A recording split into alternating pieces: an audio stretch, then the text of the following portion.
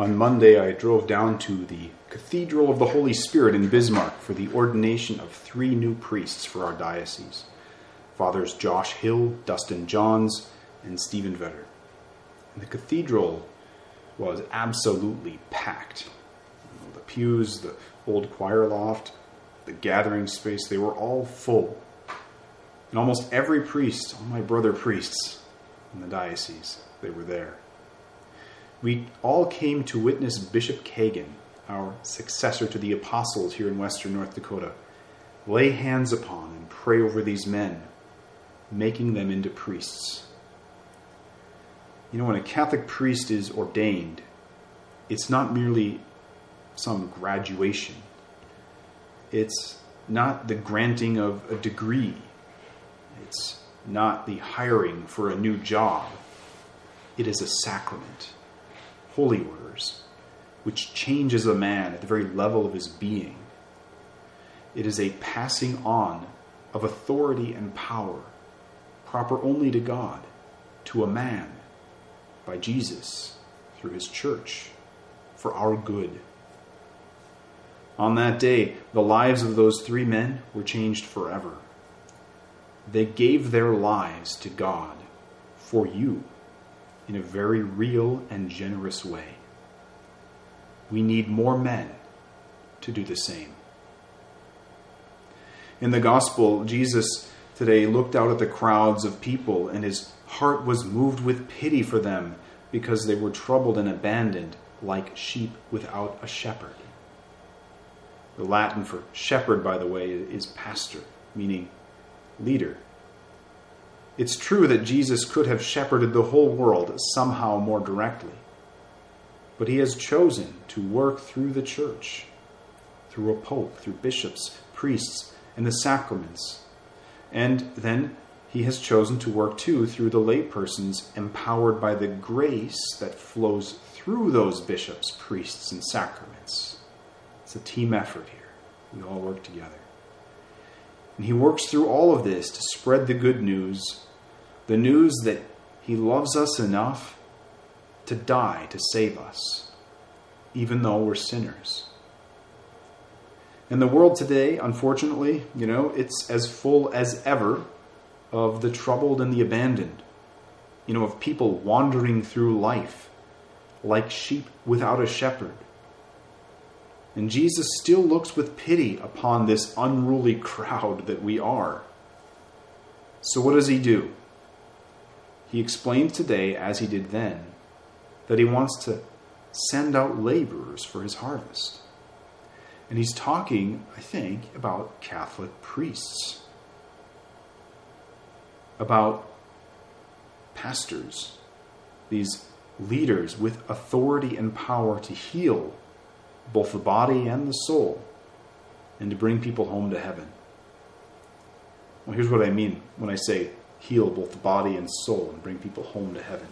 Who do you call if you need to drive out evil spirits? It's not, contrary to popular belief, the Ghostbusters. No, it's a priest. When Jesus sent out the 12, he commanded and empowered them to, quote, drive out demons. Likewise, who do you call when your soul is suffering because of sin? It's the priest in the sacrament of reconciliation. He has the power to heal the soul. And who do you call if you're physically sick? Well, in addition to a doctor, you should call a priest, whom Jesus empowered to, quote, cure the sick, which really does happen sometimes through prayer, especially through the anointing of the sick, one of the sacraments. The apostles, after their ordination, as bishops, really, as priests and bishops, they traveled courageously across the world doing all of these things.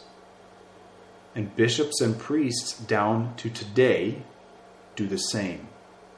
And this is not a job for weaklings. It's a battle against evil. It's a life spent defending the vulnerable, healing the broken, teaching the truth to people who often, at least at first, don't want to hear it. It's a countercultural life that is the antidote to the decaying culture of death that we find ourselves immersed in these days. And the need is desperate. In past centuries, we would send missionaries to faraway lands to tell them about Jesus. This is a big reason why the Spanish came to the New World. It's why we sent missionaries to Africa, and so on. But now, sadly, formerly Christian lands like Europe and the United States, they're abandoning Jesus and his church. There's great need for men to spread the gospel where it has been forgotten. Right here in our own towns, in our own families. This is the work of the priest. In the end, if a priest has poured out his life in this work and he finds himself someday, we pray, in heaven, what should he see there? Standing before God, a crowd of saints whom God has brought home through that priest's work. That's why one author titled his book on the priesthood, "To Save 1,000 Souls." Jesus gave his life to save us, and he asks some men to do the same, to share in his way of life more closely as co-workers, as shepherds, to help guide the sheep home to heaven.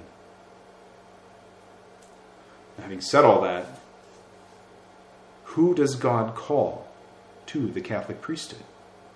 Who? Well, any baptized man. Well, in the Roman Rite, they also must not be married, but every Catholic boy, young man, ought to think about and pray about whether God might be calling him to the priesthood. Every one of them. God doesn't call every man to be an ordained priest. We still need good Catholic husbands, too.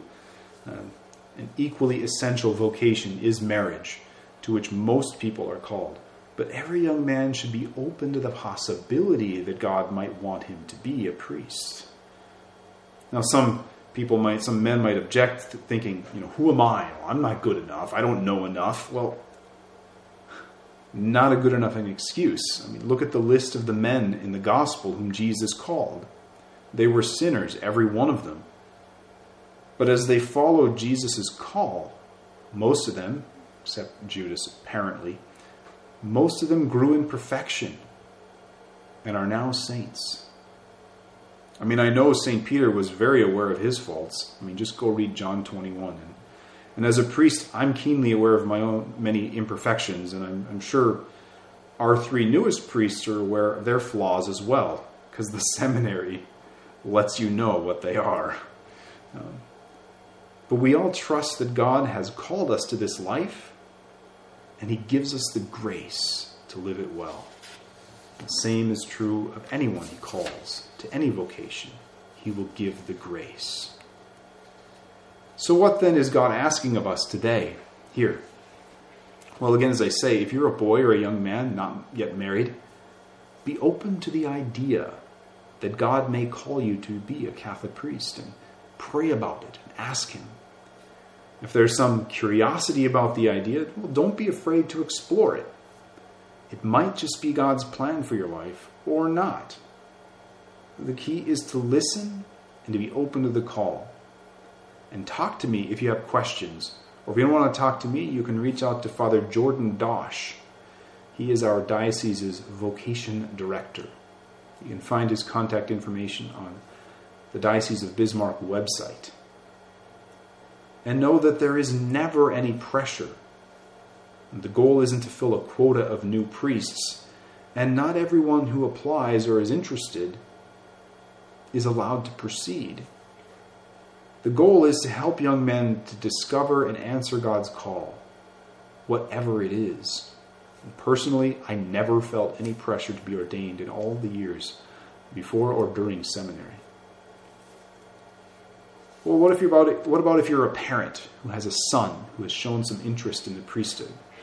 Well, to you, I just say, don't fear. Priesthood's a different life. It's not rewarding in the exact same way as family life, but it's very rewarding. And our priests are supported very well by the people of God. You are our family. That ordination mass with so many hundreds of people present showed this to be true. And I praise God for that. Or what if you're a parent who wants a priest as a son more than anything? Well, I say that's a commendable desire, and it's okay to encourage vocations in your children, but don't pressure them. Encourage them to pray regularly, help them to understand what the priesthood is, but pray and discern God's will and do the same yourself. And finally, all of us should pray, should ask the master of the harvest to send out laborers for his harvest. Pray for vocations. As you're praying your rosaries and so on, just throw in a few prayers there for more priests. And invite young men to the priesthood. If you know of a young man who seems like he would do well as a priest, even if, he's not perfect, right? It can be a good encouragement for him to hear it said, I think you would make a good priest. Again, don't push, but let him know you've thought about that they might be a good priest. Small encouragements like that go a long way to help a man discern God's will. The harvest is abundant. There are so many people in the world who need help on the path to heaven, but the laborers are few. Jesus needs priests from every community and place to help do his work in the world. So young men, be open to God's call to the priesthood, and let us all ask the master of the harvest to inspire more men to say yes to this call. Amen.